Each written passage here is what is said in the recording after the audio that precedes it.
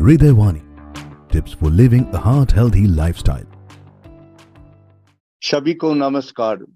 मैं डॉक्टर ओम प्रकाश कुमार शाह, संयुक्त निदेशक इंदिरा गांधी हृदय रोग संस्थान में पदस्थापित हूँ।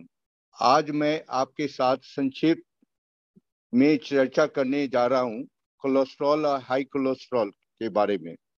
हाई लिपिडीमिया क्या है, हाई कोलेस्ट्रॉल के परिणाम क्या हैं और हमें कोलेस्ट्रॉल की जांच कब करवानी चाहिए।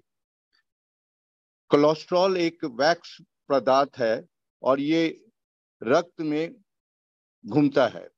सभी को कोलेस्ट्रॉल की आवश्यकता होती है। ये एक शरीर में महत्वपूर्ण कार्य करता है, लेकिन बहुत अधिक कोलेस्ट्रॉल समस्या का कारण बन सकता है।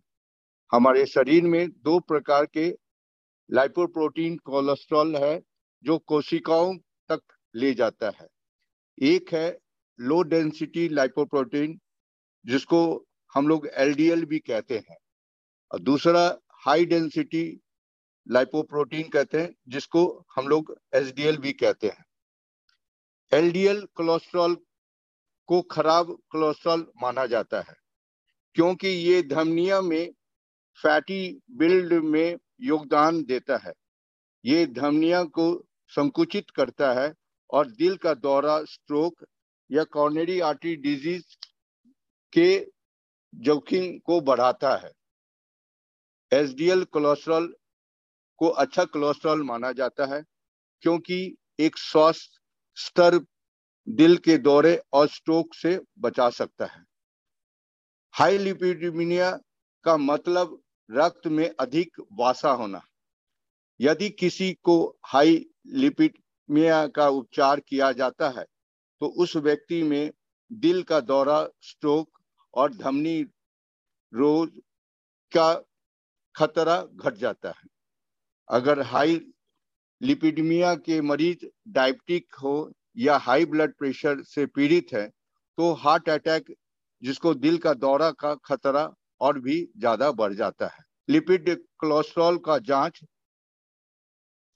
कब कराना चाहिए, इसका मार्गदर्शन हम दे रहे हैं। जैसे पुरुषों के लिए यदि हृदय रोग के लिए कोई अन्य जोखिम कारक नहीं है तो नियमित लिपिड जांच 35 वर्ष की आयु से शुरू होनी चाहिए। यदि अन्य जोखिम कारक जैसे मोटापा, मधुमेह या उच्च रक्तचाप, धूम्रपान या कम उम्र का हृदय रोग का पारिवारिक इतिहास का स्क्रीनिंग कराना हो तो 25 से 30 वर्ष की आयु में शुरू होनी चाहिए। महिलाओं के लिए थोड़ा सा बदल जाता है इसमें। यदि हृदय के लिए कोई अन्य जोखिम कारक नहीं है तो 45 वर्ष की आयु में शुरू होना चाहिए। पुरुष में 35 वर्ष में शुरू होना चाहिए। और अगर स्क्रीनिंग में 30 से 35 वर्ष की आयु में शुरू से होनी चाहिए।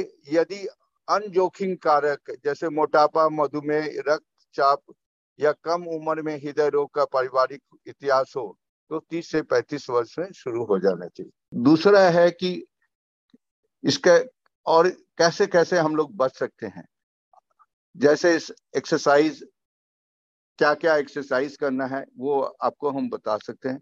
आज मैं शारीरिक व्यायाम और इसके लाभ के बारे में बात करने जा रहे हैं, जो वर्तमान बदलती जीवन शैली की स्थितियों में बहुत बड़ा महत्वपूर्ण है। एक गतिहीन जीवन शैली मधुमेह और हृदय रोग के बढ़ते जोखिम के लिए 5 प्रमुख जोखिम कारकों, जिसमें रक्तचाप, उच्च रक्त लिपिड, कोलेस्ट्रॉल, धूम्रपान और मोटापा के साथ में से एक है। कई वैज्ञानिक अध्ययन से साक्ष्य से पता चलता है कि जोखिम कारकों को कम करने से मधुमेह या दिल का दौरा पड़ने या किसी अन्य हृदय संबंधी घटनाओं का अनुभव होने की संभावना कम हो जाती है, जैसे कि स्ट्रोक और या बाईपास सर्जरी या कॉर्नरी एंजियोप्लास्टी की संभावना कम हो जाती है। हृदय रोग के लिए स्थापित जोखिम कारकों में से कई पर नियमित व्यायाम का अनुकूल प्रभाव पड़ता है।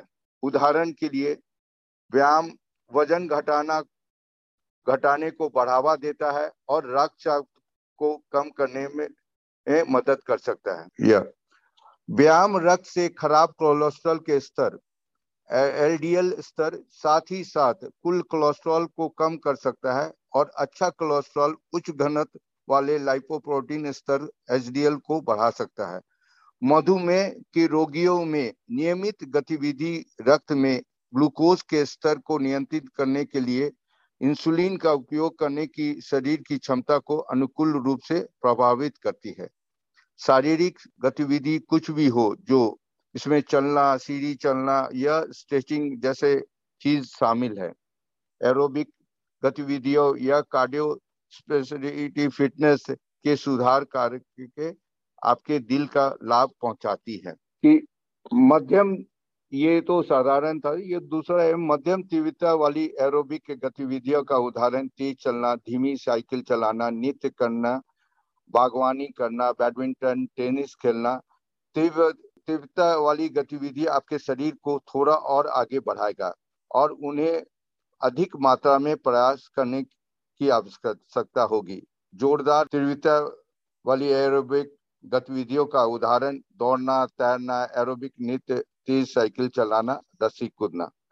यदि आपको कोई भी पुरानी चिकित्सा स्थिति या विकलांग है तो आप अपने डॉक्टर से बात करें। आपके लिए किस प्रकार की कितनी मात्रा में शारीरिक गतिविधि सही है। Thank you.